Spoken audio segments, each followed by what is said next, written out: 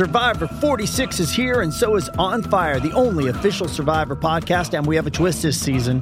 The winner of Survivor 45, Dee Valladares, will be joining us every week. We're going behind the scenes of the biggest moments, the how and the why things happen, and the strategy and analysis you can only get from someone like me, a Survivor winner. Listen to On Fire, the official Survivor podcast, wherever you get your podcast. With threats to our nation waiting around every corner, adaptability is more important than ever. When conditions change without notice, quick strategic thinking is crucial. And with obstacles consistently impending, determination is essential in overcoming them. It's this willingness, decisiveness, and resilience that sets Marines apart. With our fighting spirit, we don't just fight battles, we win them. Marines are the constant our nation counts on to fight the unknown. And through adaptable problem solving, we do just that. Learn more at marines.com.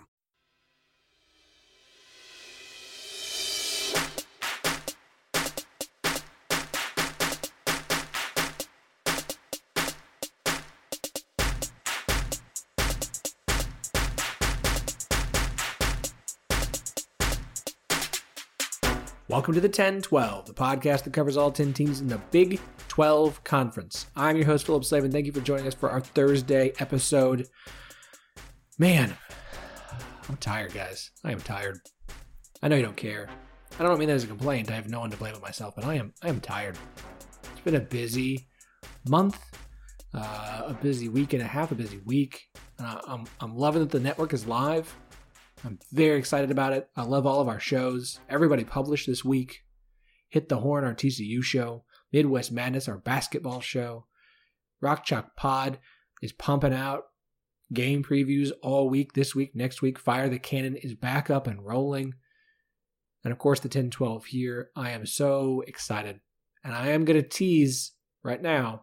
Check out Monday's show because we have a new show that we are adding to the network, and we will announce it on Monday. And I am very excited to bring on a show for this fan base. And I can't even begin to tell you how excited I am to have this particular show joining the network. So that is on Monday.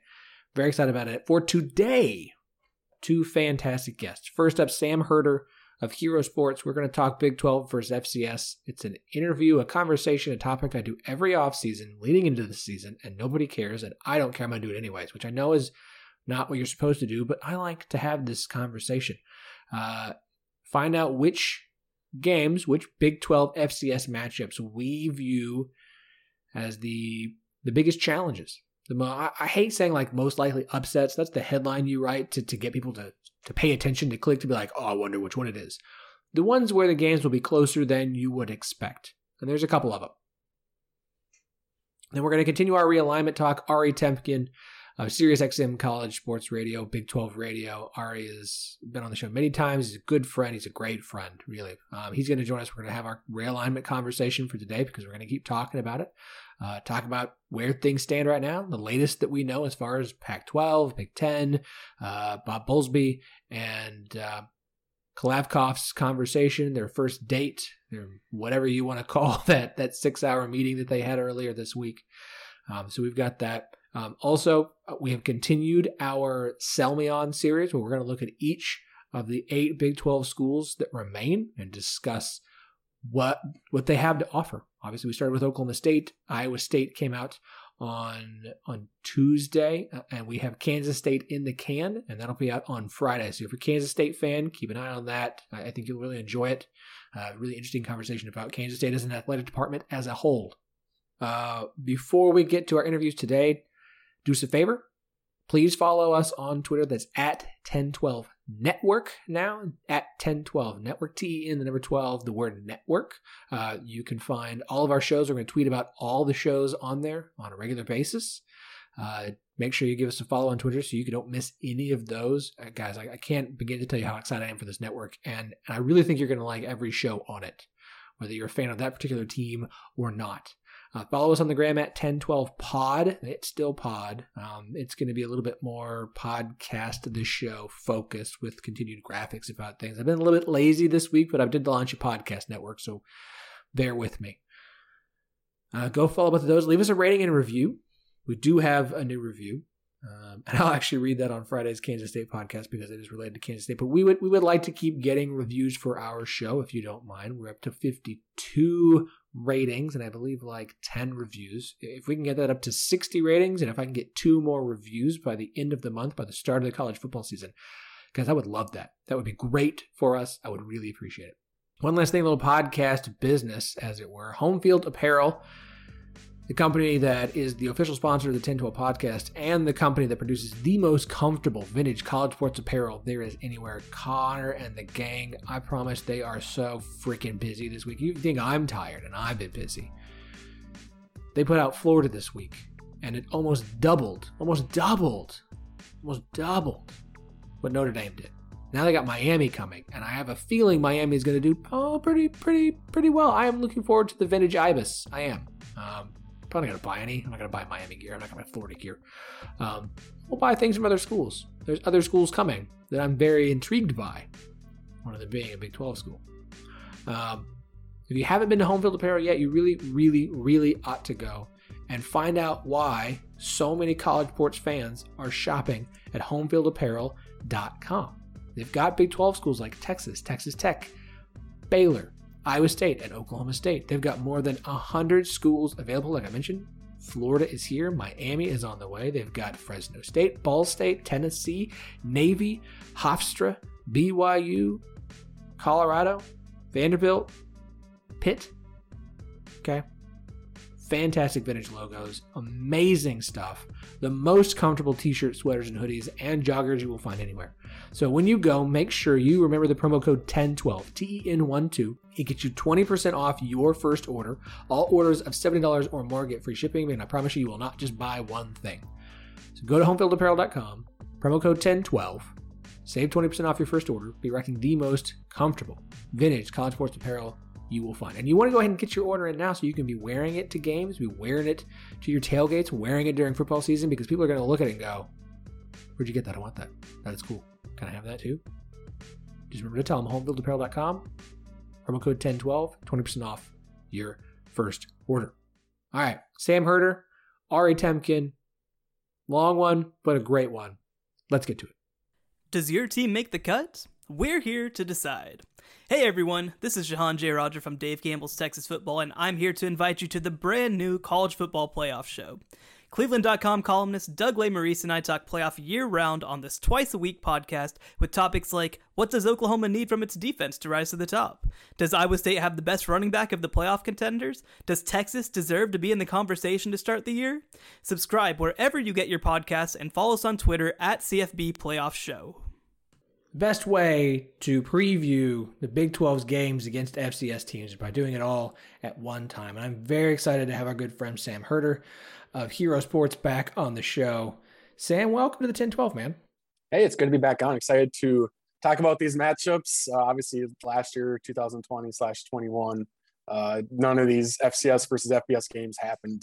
And so it's good we'll be able to see some of these games in action, and it's good to preview them a little bit too. Well, technically, that's not true. OU did get their Missouri State game in. Yeah, that's I suppose there were a few handful back in the fall. So yeah, that is a fair point. Yeah. So speaking of, okay, so we've got 9 teams in Big 12 have an FCS opponent on the schedule. The only one who doesn't is Texas. Everybody else has one at some point. And the way I want to look at this is some of these games, I mean, they're going to be over before the teams even step out on the field. So we might touch on a few of them just to mention it, but I really want to come at these from the upset potential. And what I want people to understand ahead of time, Big 12 fans, is this is not a shot at your team. It's more a commentary on these are quality FCS teams you should still beat, and you're not going to get the credit for beating, but if they are closer games than you expect because it's an FCS team you're playing, this is why. Because we're like, how are you losing to yada, yada, yada, yada, yada. I was doing a little research from doing an article for the Land-Grant Gauntlet about upsets and between Big 12 or Power 5 and FCS. Ever since the most famous of all FCS over Power 5 wins of all time, that being App State when they were still in FCS over Michigan back in 2007, there have been 26 more occurrences of David over Goliath. That includes a few here in the Big 12. Sam, I want to ask you a question. Who do you think in the Big 12 has lost the most games since then to an FCS team? I would probably have to say, probably Kansas, because I know they lost to South Dakota State, and I know they lost to North Dakota State. So there's 2. So I'll have to go with Kansas on that one. It's a very good guess. I set you up because that's what everybody's going to guess. Kansas has 3 Right. since that aforementioned 2007 season, or at least that game in 2007. Kansas has 3. Iowa State has 4. Yeah, that would have been my second guess. I would have gotten there eventually. Yeah, and that's where I want to start. Iowa State facing a team that they have had trouble with and lost to in the past in northern Iowa. This is a continually, consistently solid FCS program. I would look through your top 25 preseason FCS rankings, which you put out on herosports.com. Everybody go check that out if you would like. And I don't see you and I on your preseason top 25 this year. I do believe I saw them in Athlons. I'm curious, what is your take on you and I, and do you see a potential for an Iowa State letdown here? So I don't think Iowa State is in danger of losing this game. I do think it'll be more competitive than maybe Iowa State fans, want it to be. I mean, it could be I don't know, it could be a 14-7 type ball game going into halftime, where maybe some Iowa State fans were expecting a 31-10 type of game at halftime. But I mean, Northern Iowa is loaded with talent. You go back to the 2019 season, and then heading into the 2020 season, it was pushed back to the spring season due to COVID. And that Northern Iowa team, Ellerson Smith and Spencer Brown both opted out of the spring season. They were both draft picks. Bradley Moore, tight end, transferred to Kansas State. They had 2 defensive players that were supposed to be seniors this year. They both transferred to Power 5 teams. And so, this team is filled with talent. Now, that goes hand in hand with the fact that we don't have them in our top 25, because all that talent has obviously left the team. They're no longer there. And that's why we don't view them as a top FCS team right now. But I mean, kind of my point is, this team brings in pretty good talent every year in recruiting classes. So it's not your, run of the mill, below average FCS team. They have pretty good talent. I will say, if you are, if you like to bet on some of these games, I would definitely take the under on this one, because Northern Iowa has been very, very bad on offense in recent years, but defensively they have some studs. And so, I don't see them scoring more than 14 points against Iowa State, but at the same time, I don't see them allowing, 35 points. And so it could be decently low scoring. Combined slow start to the season with you and I, and look, I have no reason to believe Iowa State's not winning this game, but it is the opener. Iowa State starts slow, and so I could see a closer than you would like to see game from a preseason top 10 team. I will say this, if Iowa State comes out and just curb stomps them, it's going to make me feel confident, because it's just not what we see from Iowa State to start seasons. It's just going out and thumping a team, even of you and I's stature. And I mean, I think it was 2 years ago, it required overtime for Iowa State to get that win. So that one is interesting. Take me to the next one where you look at and go, okay, this one could be closer than we expect. I think Southern Illinois versus Kansas State, that to me is probably going to be the most competitive out of these matchups. I mean, SIU is solid. They have some dudes on offense. Defensively, the Salukis aren't too strong. They're decent, but they're not a dominant defense. But offensively, they have some offensive firepower. I mean, the Salukis made it to the quarterfinals during the spring season, kind of a breakout year. They hammered North Dakota State, who obviously Chris Kleiman and a lot of Kansas State assistant coaches are familiar with NDSU, obviously, with the ties there. And SIU absolutely hammered NDSU during the spring season. And so, I mean, a really good team. I think, again, the fact that Kleiman is the head coach, he's obviously going to hammer home that you can't overlook an FCS team, even with 22 less scholarships. even if the players are maybe an inch or two shorter than what you typically see, or maybe their defensive ends are 6'3" instead of 6'5", like you see in the Big 12, you still can't overlook this team. And so I think Kleiman will hammer that home. So again, I'm not necessarily calling an upset here, but I do think it could be a game that's, within, 10 points in the fourth quarter. Yeah. Again, it's not a shot at Kansas State. I've been accused of being mean to Kansas State. And I know that they're having a hard time right now with everything going on, but it's not the easiest FCS team to put on the schedule. For Kansas State, they're of course going to open against Stanford in week 1. This game against Southern Illinois, the Salukis, which is it's just a fun mascot team nickname, is in week 2 after that Stanford game. So there may be a situation where they're riding high or they're coming off a loss. So it's going to be a tricky spot in either way. Because again, I think you have the number 6 in your preseason rankings. I think all the preseason FCS rankings I've seen, they're a top 10 team. So. Again, it is a solid program. Let me run through a couple of these just so we can kind of get them out of the way. Oklahoma is going to play Western Carolina. It's a Western Carolina team that finished 1-8 last season. I don't see this as being anything close to competitive past the kickoff. West Virginia playing Long Island. I had to go look up when I saw LIU. I was like, what is LIU? I didn't even know what that is. I don't know what Long Island University is. I have no idea. I don't think they're very good, so that shouldn't be too much of an issue for West Virginia. Long Island is one of the newest teams to the FCS. They were D2 2 or 3 years ago. Now they're transitioning in, and so I don't even know if they're up to the full 63 scholarship limit in the FCS. So it could be 85 scholarship versus 40 scholarships. So yeah, that one will get pretty ugly pretty quick. Look, West Virginia's got 11 Power 5 teams on their schedule, so it's fine if they want to have a really easy FCS win. Texas Tech, Stephen F. Austin. This is Stephen F. Austin, not Sam Houston. It's a very different, famous person from the state of Texas who's got a FCS school named after them. I know Texas Tech struggled against Houston Baptist last year. That was a pretty good Houston Baptist team. I don't think they will have the same issues this year. Baylor's facing Texas Southern. I know nothing about Texas Southern. I don't feel like this is a game where we need to really worry. What are your thoughts here? Yeah, Texas Southern has been pretty irrelevant. They're not one of the top teams in their conference. And so this is kind of, I have the whole list of all the FCS versus FBS games in an article on Herosports.com. And, there's some you just scroll right on past because you see that FCS team name and you're like, yeah, they're not going to be competitive. And this is certainly one of them. All right, so that leaves the other three that I'm at least intrigued by and I want to talk to you about. Let's start with TCU versus Duquesne. Duquesne finished 4-1 in the Northeast Conference last season. I think I saw at least one poll where they were receiving votes at the end of the year. I believe their team name is the Dukes, if I remember that correctly. Because if your team name is Duquesne, I hope to goodness your nickname is the Dukes.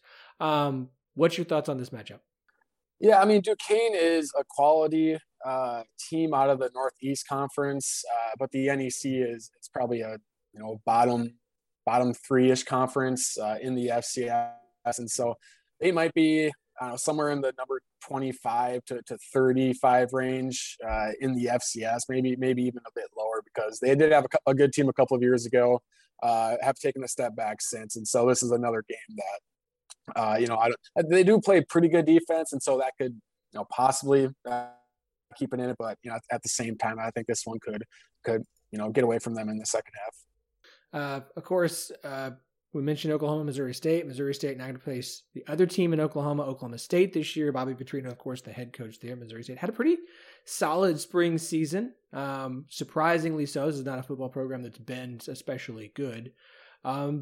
OSU facing Missouri State. I believe that is in week 1. What are your thoughts here? Yeah, I think Missouri State can make this game interesting. You can tell that they got much more athletic during the spring season. In Petrino's first year, he's brought in some transfers. And obviously, too, when you have kind of a splash hire like that can help in recruiting.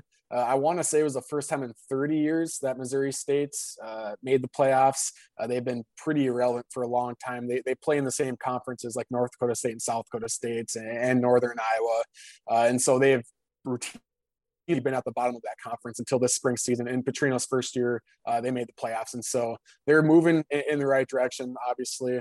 And I think this could be a game where they make it interesting. And, you know, I'm sure Petrino probably has a chip on his shoulder with this game. And a lot of the players do as well, because maybe like they were overlooked by some FBS schools. You have Missouri State preseason ranked number 21 in your FCS rankings. I've seen them preseason ranked in the top 25 pretty much across the board as well.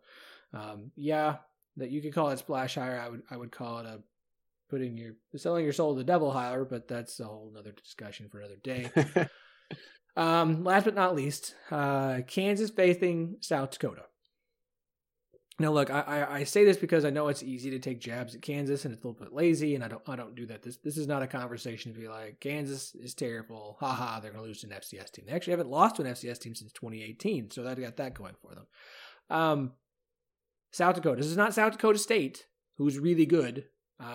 This is South Dakota. Tell me about this game and your thoughts on this matchup.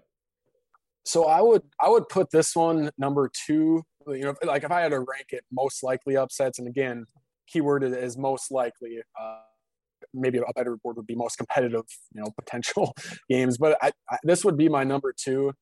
South Dakota is decent. Again, they play in the same conference as Missouri State, South Dakota State, North Dakota State, Northern Iowa. They've been in the middle of the pack.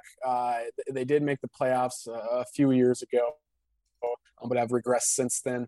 You know, they have a couple of good linebackers. Jack Cochran, he's a name to keep an eye on. I believe he wears number 39, but he's a pro prospect. Their quarterback has decent potential. He was a true freshman this last year. Carson Camp is his name. I think he could potentially make some big strides. You know, he's a pretty big guy. He looks really good throwing the ball. It's just, you know, sometimes his accuracy is a little off. And but I mean, USD is a solid FCS team. You know, they're not a top 25 team. Again, they're maybe in that 30 to 35 range, which puts them in the top 25% of the FCS. And obviously, we know about Kansas's struggles. And so, like I said, this is my number 2 for potential upsets, because I do think this could be a pretty good game. Yeah, look, this is not a situation me trying to take a shot at Kansas, but you got a brand new head coach, new coaching staff that came in after the spring game. There's a lot of questions. You've had a lot of transfers out. You got some guys transfer in. Like, I am giving it's going to be lazy. People are trying to make fun of Kansas if they lose to an FCS team this year. Like, it's going to be lazy with everything stacked against them. Like, if this is competitive and they win, I think it's a big. I know that sounds sad. If Kansas gets this win, I think it's a good win for Kansas. I do. With where their program currently is at, I think this will be a nice win. I'm not picking. I don't even want to pick this game. I don't want to do it. I don't like picking Kansas. It's just not cool. I mean, let me ask this, Sam, to kind of wrap up. Is there a FCS versus FBS game that we haven't talked about that you have your eye on this season? For any FBS conference? Any FBS FCS matchup, is there one you're like, keep an eye on this? And it can be Power 5, G5, just one where you say, if I had to pick an FCS team that would probably pull off an upset, it's this one. Yeah, one that I am looking at is South Dakota State goes to Colorado State. SDSU very, very nearly won the national championship in the spring, but they did lose their starting quarterback early in that game, and he's out for the fall season. But I mean, this South Dakota State offensive line is good. I mean, they are as good. You know, I mean, they look like an FBS offensive line. I mean, they have two really good running backs. One of them, his name is Isaiah Davis, and he is from. He was the Gatorade Player of the Year. I'm trying to think off the top of my head. He, in a state that's in Big 12 country, I want to say potentially Arkansas. He might have been the Gatorade Player of the Year a couple of years ago, but was overlooked. I don't think he got any FBS offers, but he was just a true freshman this last year, and he ran wild over the FCS. And so, I mean, big offensive line, two really good running backs, strong defense. Colorado State has obviously not been all that strong recently, and so I think that's one that immediately jumps off the page to me as far as a pretty good chance for an upset. Very cool. Sam, you do a great job covering the FCS. For everybody who wants to check out your work, where can they do so? Yeah, our website is herosports.com, and then I'm on Twitter at Sam Herder FCS. Sam, again, appreciate your time, bud. This is a lot of fun. Always enjoy talking about this stuff, even though I don't think everybody else cares about it as much as I do. I don't know. I'm weird. I'm just looking forward to the season to start, man. Yeah, I am too. It should be fun. And, when you sent me the list of FCS versus Big 12 games, I was kind of going down and this aren't the sexiest of matchups. And so I know we said a lot on here that, probably not going to be an upset here. But I do think you'll see some good FCS players in these games, and could have a couple of competitive ones. If nothing else, you're just watching some guys that'll be transferring into FBS next year. Pretty much. That I was actually wondering that too, because a big reason FCS schedule these games is because they're money games. They get 500,000, 600,000. That helps them operate their football program. But now all of a sudden, let's say Southern Illinois has a running back that goes off against Kansas State. Now maybe K-State goes, maybe we should figure out a way to get in contact with this guy, see if he wants to take a one-time transfer rule. And so that is kind of the weird dilemma that FCS schools will face, where maybe they tell their key players like, hey, don't dominate too much here. Just hold them back, hold them out. Sam, appreciate your time, man. Hey, thank you once again. Welcome, basketball fanatics and Big 12 enthusiasts, to your new home for Big 12 basketball. My name is Christine Butterfield, and this is the Midwest Madness podcast. Here we're going to be discussing men's and women's basketball in the Big 12 because each side has such deep programs that they should be talked about equally, and that's what we're going to do here, because the men's and the women's side both have such talented athletes and such deep programs that, trust me, there's going to be so much content you won't even know what to deal with. We're going to have great interviews, guests that represent each school to get the best coverage possible. We're going to have deep dives into the programs, game recaps when the season finally tips off. Obviously, bracketology will be involved at some point, and we'll even get into the Big 12 players that are making a splash in the NBA because, as we all unfortunately know, college doesn't last forever. But the Midwest Madness podcast is now here to be your Big 12 mecca of information when it comes to basketball. I'm so excited for you guys to be able to finally have a place that you can call home. Before I let you guys go, though, I wanted to give a special thanks to Philip and the 1012 crew for inviting me into their network, inviting me into their family, and trusting me with this big responsibility. And I cannot thank them enough for allowing me to start this podcast with them. They're such a great network and group of people that I feel blessed to now be a part of. So, with that being said, let's kick this off because this is going to be the mecca of Big 12 basketball. Any Big 12 basketball needs you have, any Big 12 basketball information you want, you will find it here. Every single school is going to matter here, and every single school is going to be represented on both the men's and the women's side, and I cannot wait for you guys to hear what content we have coming up for you. So, here you go.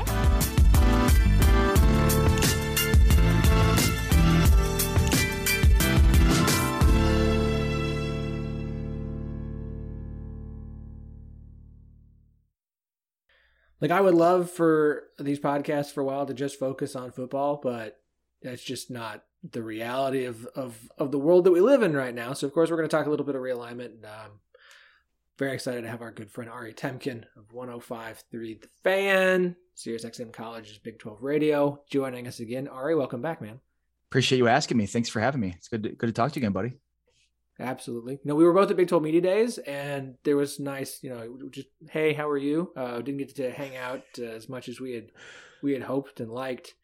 But it's really funny to go from what just seemed like a simple, easy, literally you saw articles about like, this was just a nice, cordial Big 12 Media Days, nothing crazy, nothing wild. You got Bowlesby up there like, nobody asked me the realignment question. I just made $5.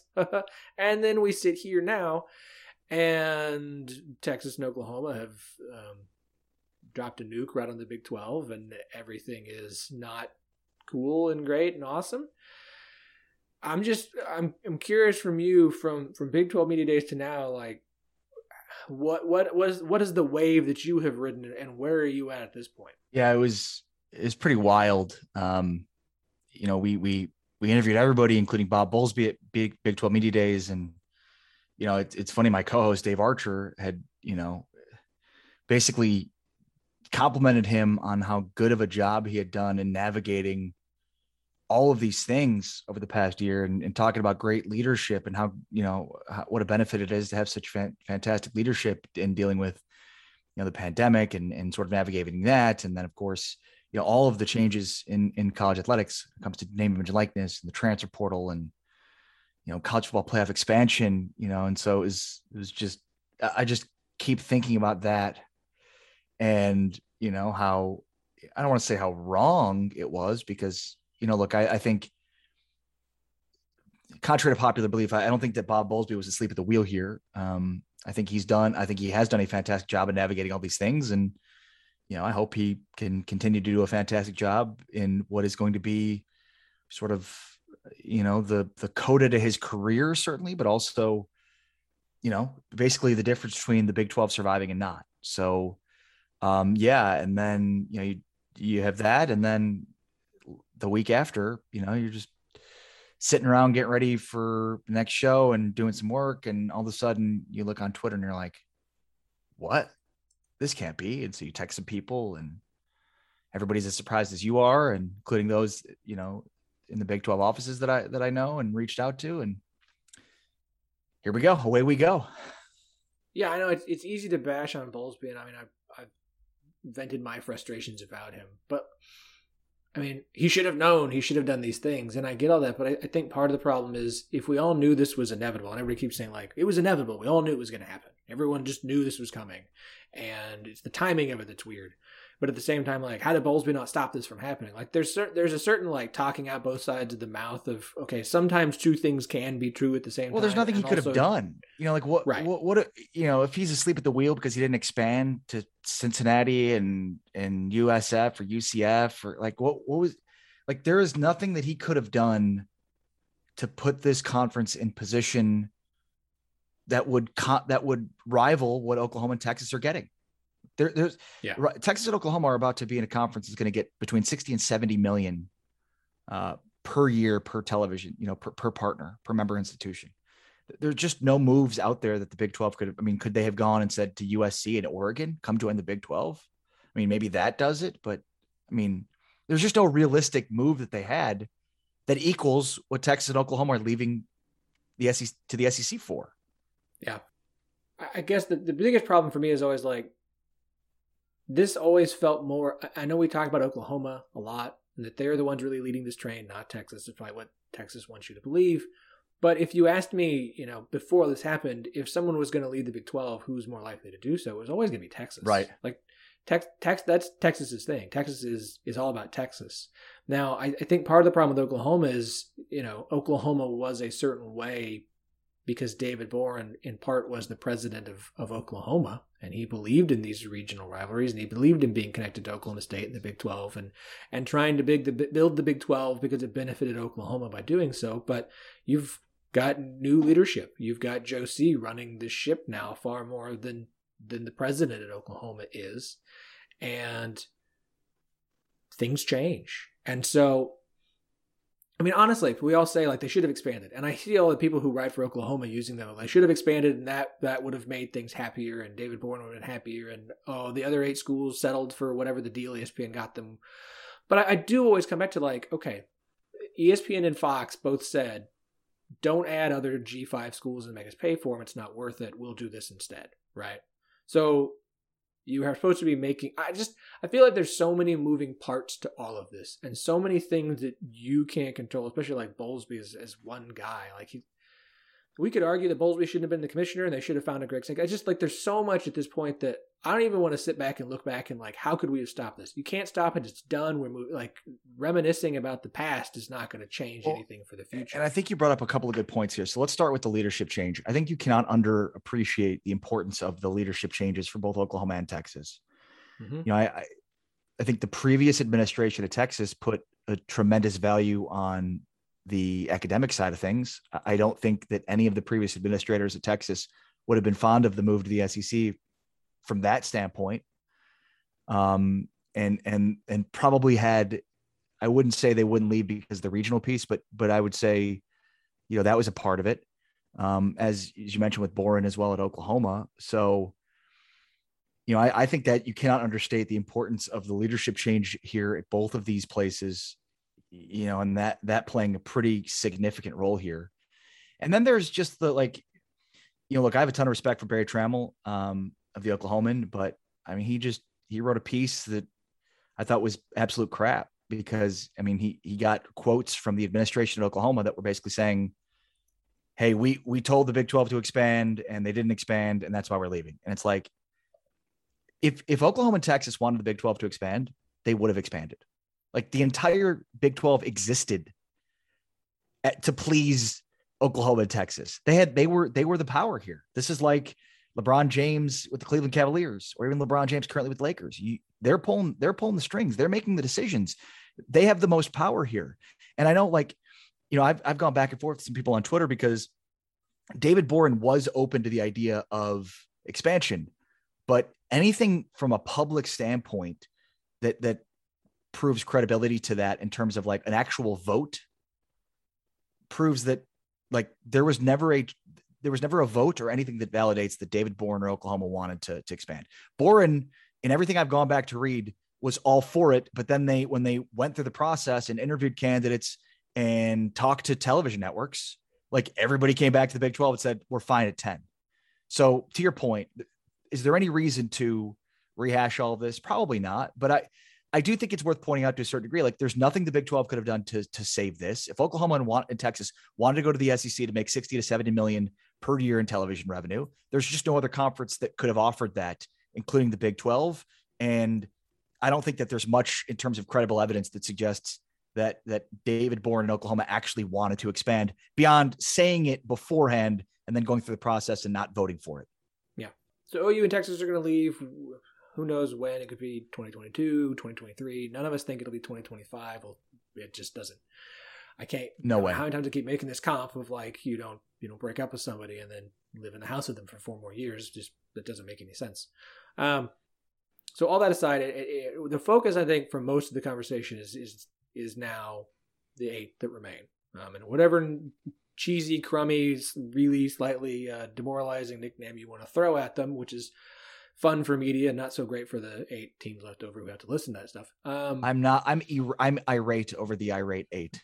The irate 8 is less insulting, like the husk of 8 or anything that relates to them as garbage, which seems to be what everyone wants to lean toward. But here's the thing: is this has been such you think about just the from a standpoint of the national conversations on who has value and how insulting so many of these conversations are. I mean, you there's so much stuff you can read from folks at The Athletic and other publications that are just you have no value, other schools.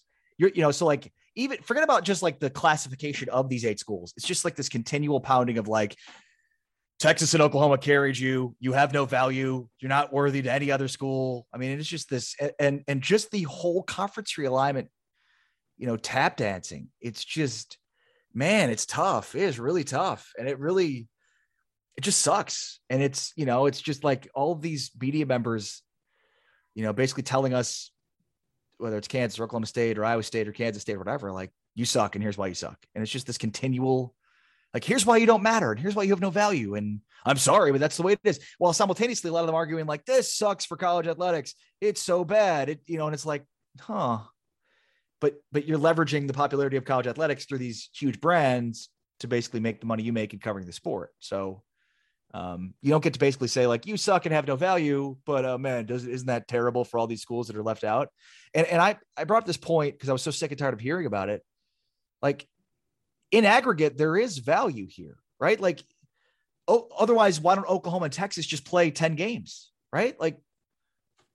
Why don't we just see Alabama play Georgia all year? At the end of the day, there's 8 or 9 brands that, in air quotes, that matter here. And if they did that, college football would fail because you need these smaller, lesser markets, quote unquote, right? In aggregate, you need them. And this is the reason the Oklahoma City Thunder exist. The Lakers are the brand that everybody flocks to. They're the most sellable brand in the NBA. The Cowboys are, despite how bad they've been, not getting to an NFC championship game in 2 decades, They're still on Monday Night Football, Sunday Night Football. They're on national television all the time because they sell. Their brand is incredible. Why do the Jacksonville Jaguars exist? In aggregate, these small markets matter, and they make up a huge portion of your fan base. And that's what I think is missing here. Individually, Kansas State's market is not good, right? Individually, Kansas State has no brand. Individually, but in aggregate, they matter. Well, and then you look at some of the, I don't want to go into the, like, I'm going to laugh when certain media members trash the 8 schools left over and then wonder why they don't want to read anything that they produce. And it's like, oh, I'm sorry. Did you just take a giant dump on us? And then, well, see, they're not passionate because they don't even read the stuff that we write or subscribe to our things. It's like, because you sit here and just trash them for months and weeks. Tell us why we don't matter. Oh, well, now you want to talk about us in a positive light because it generates revenue for you. Like, I get all of it. I do. That's the game. But also, to some extent, it's like, good job doing ESPN's job for them by continuing to tell you that these have no value. And this is the thing we got into with Levi by Right 90 Light. Like, my big concern is these 8 schools have far more value than that people want to tell you they do based off of, oh, they're only worth AAC school revenue. And I'm like, that literally makes zero freaking sense whatsoever. But go ahead and do that because it sounds cool and it makes all your AAC readers really excited to come out and trash Big 12. But at the same time, like, there is evidence to show that's not actually what they're worth. But the problem is you're doing ESPN and Fox's work for them by saying they're not worth anything. So the Big 12 has lost, the remaining 8 teams have lost any leverage whatsoever when they have to, if they try and stay together, to go have negotiating power to make what they need to make. So now the school's like, no, you're only worth this. And then you have no other options, or you're going to have to take whatever we give you. Like, I get it. At the end of the day, there's a rule to live by, which is something is only worth what someone is going to pay for it. But the problem is that you've got a lot of people in bad faith stating what this is worth, which is bringing down the value of it. If everyone's trashing something, it's like that whole, like, we're going to tell that girl that she's awful and hideous and ugly and stuff, so she'll date me. Right. Because that's what works. Like, that's literally the strategy they're using right now. It's like, tell these schools they're terrible, so the self-esteem will be so low, they'll take whatever we'll give them. And look, I mean, when you're in the media, sometimes, especially on the national side, you can fall into that trap in terms of like, well, I've got to do content that placates to the largest number of people in my base, right? Like, I've got to figure out topics that are going to cast the widest net. And that ends up being these, big, bad, important brands. But like, at the end of the day, what is the Pac-12 without USC and Oregon? What is the Big Ten without Ohio State and Michigan? What is the ACC without Clemson? What is, so like, now the SEC has more important brands. They've had literally LSU, Auburn, Alabama have all won national championships the last 10, 15 years. So, I mean, they've got Florida, and you can throw Florida in there. Florida. Too. So they are the only one that's kind of, but right. Yeah. I mean, the ACC is Clemson and then I guess Florida State. Right. In terms of brand, but Florida State is bad. And I mean, maybe they'll be getting better, but who knows? And people forget how small of a school Florida State is. Basically, it used to be a teaching school. Miami's a brand, but they haven't been relevant in more than in like 2 decades. And the secret sauce is gone. Like there's now a national recruiting base that's pouring in to take the kids from Miami. Like, a lot of those kids are staying and go to Miami. That's not happy. So like, this is probably as good as Miami's going to get again. Like, the idea of Miami being back, like that's not going to happen because they just don't have the advantages that they had, back in the 90s. So yeah, it's like, again, this thing doesn't work if we have just USC, Oregon, Ohio State, Michigan, Oklahoma, Texas, and Clemson and Florida State. And then, a few, like, it's not going to work. There's just not enough popularity across the country to satiate, the numbers that's needed. Like, so that at the end of the day, it's like, that's, even though you're spinning on all these different, smaller programs, lesser brands, throughout the country, like, it doesn't work with just those important brands. Like, they might be the reason that some of those, television revenue numbers are so high, but like, without in aggregate, the smaller, lesser brands, quote unquote, matter a huge amount. Well, and that's why you see, if people want to write the articles about, and we've said on here, like, if there's going to be a group of college football that branches off on its own to go do its own thing, like, the number's not 10 or 12, it's like 32. Right, somewhere between like 28, 32 teams. Because guess what? Somebody has to lose games. Like, and those big brands are going to make sure it's not them. Like, they're going to make sure they have teams that they can beat up on to win. But there are a lot of teams right now who The Florida States, or the Wake Forests and Boston Colleges of the world, the Vanderbilts and Kentuckys, the Illinois, and I love Indiana, but Indiana's, the Oregon States and Washington States, like what's happening to these 8 schools in the Big 12 that are left is going to happen to a lot of other ones. And part of me is almost like, can we just fast forward to that point? Because then we're going to have these like college, there will be this national college football, like minor league system going on that won't be nearly as popular as people think it's going to be, because it's not pro. It's not the same thing. It's not the same thing. And minor leagues don't make money. Like what they're not telling you is like, you need all these different schools, because college football works when you have all these different schools and regional rivalries and fan bases that care about the thing they care about. And you're going to have 32 teams. But I'm almost like, can we just whoever those teams are, figure it out, send them off into space, into whatever they're going to go do on Mars or the moon or whatever. And can we just get back to to just college football? Can we just like, you know what? We're all going to make 17, 18 million. We'll figure it out. Like, okay, let's just do that. Let's do that. Because I don't want to, like, this is going to drag on for another 14, 15 years until the ACC's terrible media rights deal falls apart, it comes to an end, and then the SEC takes whoever. Like,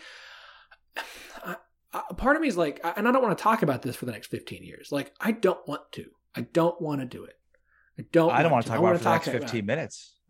No. Okay, so let's move on. No, but let me. I mean, it was kind of a joke because I've just done an endless amount of talk radio on this, but let me just make this point, because Manhattan, Kansas is what makes college football college football. Stillwater, Oklahoma is what makes college football college football. And I know it sounds kitschy or whatever to say, something like that, but like there is a level of self-esteem that elite athletic programs bring to a town, bring to a city, bring to a fan base, bring to a university. That's a big reason for why they fund these programs in the first place, is the self-esteem that it brings. Okay, we can compete at this level with these programs. And so it is, and that to me is just the essence of this. It's college towns across the country. There's big cities sprinkled in here, as we know, with Austin, Texas, and obviously LA and, New York. But I mean, for the most part, the entire lifeblood of college football is small college towns that's identity is built and rooted in those universities. And again, to a certain degree, the self-esteem, quote unquote, of those universities. And so, it's so off-putting the way that these particular programs have been treated, despite sort of the spirit of college athletics, because it's not the big towns and mega brands that drive us to these games and have us spending all this money and listening to these podcasts and watching games and devoting our time to it. It's not. It's just, and that's the whole in aggregate point of, the power of all of these Manhattan, Kansases and Lawrence, Kansases and Stillwater, Oklahomas and Fayetteville, Arkansas, right? It's the power of all of them. Yeah. Okay. So looking forward, no one knows anything, and I don't believe anybody. And if they tell you they have an answer, I don't believe them. And they're perfectly respectable people who are getting information they believe credible. But at this point, I don't think very many people know anything, but I think a lot of people might know a little bit of something and then go from there. No one knows what's going to happen, and nothing's going to happen quickly. It's all going to take months, because remember, Oklahoma and Texas had at least 6 months, if not a year, to be planning on this. So if you think something's going to come from the Big 10, Pac-12, whatever, the next month before the end of the football season, you're crazy. You're absolutely crazy. So forecasting is dumb because no one knows anything, and we're doing episodes on like why this team should end up in this conference, but no one knows. Right. It's a fool's errand. But I do want to talk about this budding romance between Bob Bowlesby and the new Pac-12 commissioner, whose last name I'm going to mispronounce poorly, despite having heard it said. Kliavkov, thank you. Who went on a first date on Tuesday night. Apparently it was a 6-hour date, which is, I think, lengthwise one that you're happy about, but you're not calling all your girlfriends to brag about. Like, maybe there was a kiss at the end, but it doesn't really sound like it. And I don't even think there was a rose handed out in this particular situation. It was just like just kind of a little meet cute going on. I will say this. Silence, I think, is good aggressively vocal anti anything. Like we're hearing a lot of stuff in relation to the Pac-12. Like it feels like everything you keep hearing from the Pac-12 is like, doesn't matter, doesn't work, don't need it, da-da-da-da-da, there's no benefit, la la la la. Like it's that idea of doth we're better than protest you. too much? Well, there's a doth protest too much of like, we don't need that. We'll be fine. Where everyone's like, no, you won't. No, you're not. Right. Like the Pac-12's only advantage is their location and geography. Like this whole, like, I keep bringing this up. Well, the Big Ten should go poach USC and Oregon and stuff. I'm like, OU to Florida, Norman, Oklahoma to Gainesville, Florida is a 17-hour drive. You could do that in a day if you really wanted to. Penn State to Eugene, Oregon is a 41-hour drive. And I didn't even do Rutgers because no one. I don't think you could do that in a day. I did a Google search and I couldn't come up with that as an option. The point is, like, geography, no matter how much money you make, is always going to matter. And so the Pac-12 is always going to kind of limp along to some extent to me because, to me, if USC is going to go anywhere, they're just going to go independent because they can. Like there's always a handful of schools. Like I thought Texas is more likely to go independent than join the SEC, but here we are. I mean, realistically, if you look at the Pac-12, like, doesn't it feel like they have to do something? They need to add games in the Central Time Zone. They need to have teams playing at 11 o'clock. I understand you're like, well, they don't bring enough value. These teams, that's the whole selling point. These teams don't bring enough value. Oh, because a Utah-Oregon game, I'm sure, is really tearing it up these days. And TV ratings. And again, I don't mean that as a dig. Oregon State, Washington State. Woo! That is, you can't have. Pac-12 after dark. Pac-12 after dark, baby. So I'll start by saying the Pac-12's advantage is not geography. It's USC at Oregon. In fact, I think their geography is a disadvantage. The Pac-12 is in a really bad situation, but is only made better by the Big 12 situation. So yes, it's like our boat is sinking, but your boat is sinking faster. It's basically what they decided. Boat is sunk. Right. Like you're sinking and clearly going down, but we're okay here, even though we're taking on water in our boat. Like, I remember when George Kliavkoff was hired, some of the people I spoke with, sort of, insiders were like, who? Very relative unknown. And that to me is such an interesting part of the subplot of this entire deal. Kevin Warren is just on the job a year plus, the Big Ten. Jim Phillips is just on the job at the ACC. And George Kliavkoff is just the job in the Pac-12. Brand new guys. So that's a really interesting part of this. And then, of course, you have Bob Bowlesby, who's, on his way out. And like the Pac-12's got diminishing revenue from its TV deal. The Pac-12 network gets zero distribution. And so, I mean, they're sinking. Look at the talent pool. You've got DJ Uiagalelei, who's from Southern California, is going to start at Clemson. You've got Bryce Young, who's from Southern California, is going to start at Alabama. JT Daniels did go to USC, but now he's going to start at Georgia. Is also a Southern Cal kid. Spencer Rattler is from Arizona. He's starting at Oklahoma. CJ Stroud, most likely the starter at Ohio State, is from Southern California. Are we sensing a pattern here? Ton of talent, none of it staying in the conference. So you have not great recruiting. You're not keeping these kids at home. You have bad television deals. Like I mean, it's so typical, like, San Francisco, Northern California, right? Like snooty, turn your nose down, but it's like, okay, I mean, Pac-12, if just stand pat. Let's see what happens. Because your television deal right now is basically you're getting half as much money as the SEC will be getting in their new TV deal. And granted, if you're the Pac-12, you've got a new TV deal coming, but like, is it that much better? What do you do with the Pac-12 network? Like maybe they get to a point where they're like less than half of what the SEC is getting, but they're just not in a great spot either. Same with the ACC. The ACC has a TV deal through 2036, but it's not great either. Bad. Yeah. It's a terrible deal. So especially in comparison, deal for ESPN. Yeah, especially in comparison to the SEC, who again is in line to get between 60 and 70 million per school in this new deal with the addition of Oklahoma and Texas. So again, the Big 12's in the worst spot. They're the wounded duck here, but the Pac-12 and the ACC are also not in a great spot. And this is an arms race. And so if they're fine with standing pat and losing money hand over fist year after year, because, well, they've moved up in the Power 5 hierarchy, like not by much, not by much at all.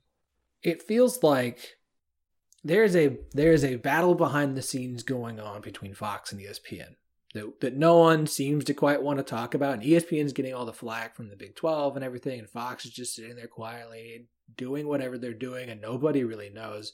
And we should talk about the whole like Bowlesby versus ESPN, because I don't really know where that's going. But the ESPN is going to throw all their money into the SEC. They've been doing it for years. They've been building the SEC up. Like, you can't tell me the SEC is a power without the help of ESPN as the power behind the throne to some extent. So they've got their primary in SEC, and they've got their ACC sweetheart deal, and there's not going to be a whole lot more money to go around to the Pac-12. Fox has the Big Ten. They're about to fork over a ton of money for the Big Ten. I don't know how much money they have to throw around for stuff, so they're going to have to figure out how to get a sweetheart deal from the Pac-12 unless they feel like they could do something from the Big 12. Like, it's starting to feel like there's going to be an ESPN versus Fox. ESPN's going to have the SEC and the ACC. Fox is going to have the Big Ten, and if they want to do anything with the Pac-12. But there's only so much money to go around. There's not a third party unless CBS is like, well, we lost the SEC. Maybe we should go get something else. And I don't know that CBS cares that much. NBC's doesn't seem like a player. And everybody can keep talking about Amazon and Apple and all these things. Folks, that's not how that works. If you look at how Amazon has worked with the NFL, it's been a very slow progress. And now they have one game that they have the rights to. They're not out there looking to spend a bunch of money on owning a conference. That doesn't make a whole lot of sense. They'd be more likely that they will buy one playoff game when the playoff expansion comes and everyone goes, maybe we shouldn't just let ESPN have all of it because it doesn't actually make financial sense. I think your hope for the Big 12 is that Fox looks at the situation and goes, okay, well, we've got to lock in the Pac-12. We need to have that content. And hey guys, if you're going to do that, you might as well add some stuff in the central time zone, because we can only play so many Big 10 games in the middle of the day and actually get decent viewership, unless we're just going to put Ohio State on at 11 a.m. Central Time every single week. Yeah, I mean, I think to the first point about ESPN pulling the strings, I don't think it's a massive conspiracy. I mean, just listen to what we've heard from basically the other commissioners at this point, and more specifically at commissioners with leagues that don't have exclusive rights with ESPN. We've heard Kevin Warren say that we need to put a pause on college football playoff expansion. We've heard George Kliavkoff say that. We've heard Bob Bowlesby say that. So those are three conferences that do not have exclusive deals with ESPN. I don't remember Jim Phillips saying it. ACC has an exclusive deal with ESPN, and Mike Oresco of the American Athletic Conference came out on Tuesday and said, who has an exclusive deal with ESPN, says we should push forward with college football playoff expansion. So don't think that's a coincidence. And don't think, I think this is where A&M really screwed the pooch here. I think Texas and Oklahoma were going to wait until probably after the season in order to get this news out there at the very earliest. And by that point, a vote would have already happened and this thing would have passed. But we were on track for this thing to pass by the end of 2021. And now that's not going to happen. And there's a 0% chance that happens now. So I think we eventually get expansion. I think A&M really saved a lot of people here. And, if you're Texas and Oklahoma and if we're so funny, it's so A&M. Oh my gosh. They screwed over the SEC. They screwed over ESPN because that would have been in place. Like Sankey's, this is the brilliance of what was happening and why it feels like a mobster move of, we're going to get this playoff. We're not going to tell anybody what we're planning. We're going to get this playoff expansion set. We're going to bring in Oklahoma and Texas, and we're going to ESPN's going to own this thing, and we're going to have half the teams in it every year. Now it's going to get pushed back to the end of the contract so that other people can bid on it. And if I'm college football, whoever's running the show, I'm not letting one network pay for it. I'm saying we're going to do this like the NFL does, and y'all can have bid on playoff games individually. How many would you like? Let's see who wants to pay for what, right, as opposed to one network owning the whole thing. Because it's also that would be healthier for college football, is if one network didn't own the whole thing. because now you can't just push us. Your bias is going to be towards the Right. conferences you own, Right. but it would be more beneficial. And I think you make more money, if we're really going to talk about money, if Fox owns some of them, ESPN owns. Well, look at the NFL. Yeah.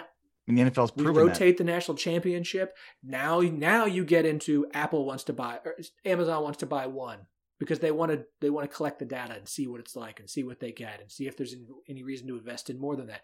Maybe Facebook, maybe CBS wants to buy one. Like, it makes so much more sense. ESPN wants to own the whole thing. It makes more sense to follow the NFL model and let lots of different networks buy playoff games, because I get the feeling like, I'm pretty sure NBC, all of them would be happy to have at least one that they get to put on their network and make a buku of money off of. Turner Sports, certainly. And then, yeah, I mean, not even to make mention of Amazon, Apple, Hulu, Netflix, whoever, if they do end up ever wanting to get into the, North American sports model, live sports model. But yeah, it's A&M saved us. A&M saved us.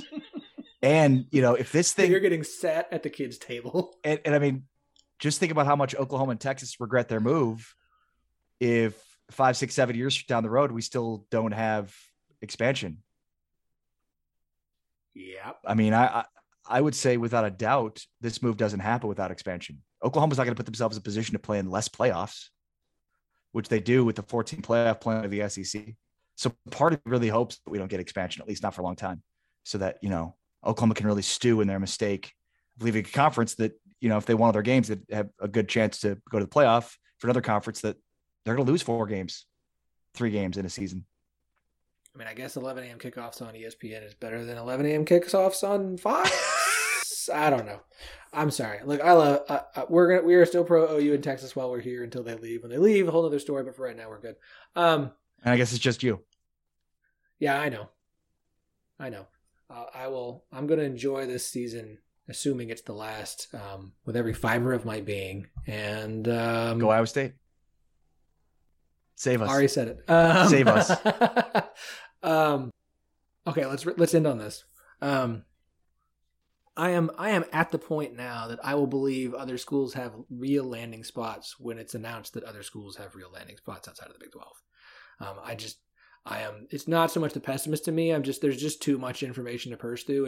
And at this point, if you think something's going to happen, it's because you're riding on hope. And look, hope is a dangerous thing if it's something that you have no control over. Hope is a valuable thing if you do have an influence on what the future might bring.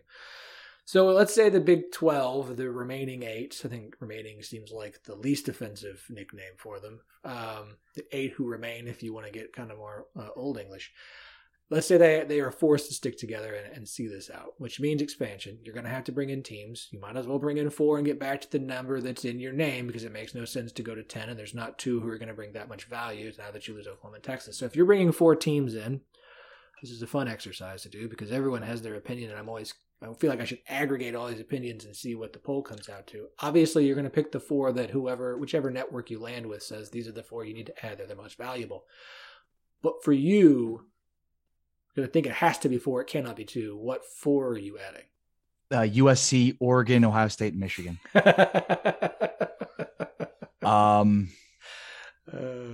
So, I mean, I suppose we're at this point talking AAC. So, I mean, Houston, SMU, UCF, USF,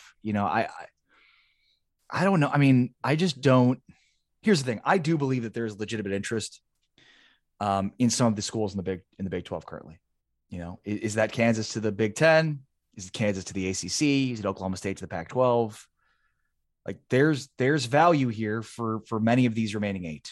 So I think you've got a situation to where everybody's having conversations. Like, maybe the Big 10's like, well, we'd like Notre Dame, and maybe we'll talk to USC. We'll throw that out there, but you're kind of our backup, Kansas and Iowa State. Like, I just think there's so much jockeying. There's so many conversations. There's so much happening that it's sort of tough to predict. I think part of what's keeping the Big 12 together is the guarantee of money. And if you're Kansas, for instance, and the reason maybe you haven't, announced a decision to go to the Big 10 or even gotten an opportunity to go to the Big 10 yet is because I think am I paying $80 million if I'm Kansas to get out of this deal and go to the Big Ten right now? Because that's a lot of money to give up, right? Or I could ride it out, and I'm guaranteed to get the money through the rights here, either by keeping Oklahoma and Texas through this deal against their will, or through the payouts they're going to give us either by leaving after this season or leaving after the next season. I think the most likely outcome is the Texas and Oklahoma leave after 2022 and start in 2023, where they're cutting that in half. And now what was 80 is now 30, 36, 37, whatever it is. Right. So I think that's most likely. And I just think all these schools are holding on for dear life for that payday. And then try to figure out what's in their best interest. If I'm some of these schools that have other options in the Big 12 and Bob Bowlesby comes back and says, hey, we're going to add Houston and SMU and USF and UCF, I'm out. I've got better options at bigger conferences that are going to get me more money than what I'll be getting with those. So, I don't know what's in the works. Could there be a situation in which they get a huge payout from Oklahoma and Texas, and now they decide, hey, maybe we can give some sort of a signing bonus to one of these Power Five. I'm just throwing stuff against the wall here, trying to think creatively beyond just the standard, AAC stuff. So, get your popcorn ready. At this point, I don't trust Big 12 leadership to be creative. I mean that I understand it, but it's always been about the bottom dollar, and it still is. I have not seen anything from them that says that has shown creativity enough to make me believe that they can do that.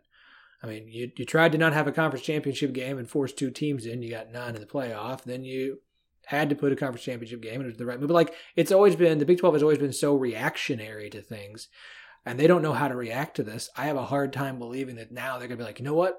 Let's figure something out. Let's really get creative and see if we can lure some teams from the Pac-12 who's not as strong as they. I just don't know that I believe that. I almost think some of this has made the other conferences kind of, pull ranks and really tighten things up and do everything they can to focus on holding it together. And the last thing they're going to do is let the little old falling apart Big 12 poach from them. And if you're another school, what would it take to get to leave your conference that has at least some stability to go to a conference that doesn't show any? I have a harder time imagining even that than any of the 8 schools landing in another Power 5 conference. I just don't see that. And again, all these 8 teams that are left together. There may be some quote unquote unity because they all want to get paid out, but they're all going to jump ship if they can at the first sign of the opportunity to do so. And to that point, it's their survival. The Big 12 survival depends on it. It depends on creativity. Look, and maybe you're right, and maybe the Big 12 eventually goes away because of it. But, look, this is the pursuit of dollars. This is the great American dream, right, of capitalism. And whatever offer you get is the best offer. And, if the Pac-12 really is, we're fine with where we are. We don't know how much value these other teams add. And the ACC is feeling the same way. Fortune favors the bold. And it is an arms race. And these administrators are not stupid. They know the money that's out there, and they know the money that they're getting. And so they know the reality of the situation. So, I guess what I'm saying is, while I agree with you, I also think, somebody's got to be the aggressor here. And maybe the most likely entity to be the aggressor is the one that has the littlest to lose. At the end of the day, I still think it's conferences are going to do what the TV networks tell them to do, because they're the ones who are basically providing the money. That's your resource. If the money is the resource, where's the resource coming from? It's coming from Fox, and it's coming from ESPN and NBC. And if they say jump, the conferences will say how high. And for instance, there's no way the ACC expands because ESPN's not going to let them. There's no way ESPN is going to be like, yeah, go ahead, bring in Kansas. We'll renegotiate that deal. They'll go, we're not going to give you another penny. We're not going to do it. You're locked in. I don't think the ACC is a realistic option. I don't think they can. You can tell me the conference commissioner, but ESPN has too much say in my opinion, on what the ACC does moving forward. And they're not going to let them get out of that sweetheart deal. The Big Ten and the Pac-12 are the reasons the ones you hear the most, because Fox has been so quiet. You just don't know what they're going to do. And again, we're going to have to deal with this for months, because no one's going to have an answer until maybe the end of the season. I am so glad that we are less than 30 days away from the start of college football. Even if that means we're going to have to watch like Nebraska, Illinois, which is. I would rather watch a MAC game because that sounds like a MAC game. I'm sorry, Big Ten. Like that's you want to trash the remaining Big 12 teams. You got Illinois and Nebraska in week 0. If that's not MACtion, I don't know what is. I gotta get going. All right, Ari, always a pleasure, man. Appreciate it. Where can everybody check you out? On Twitter at Ari Sports, ARI Sports. All right, appreciate your time, bud. Yeah, no, absolutely.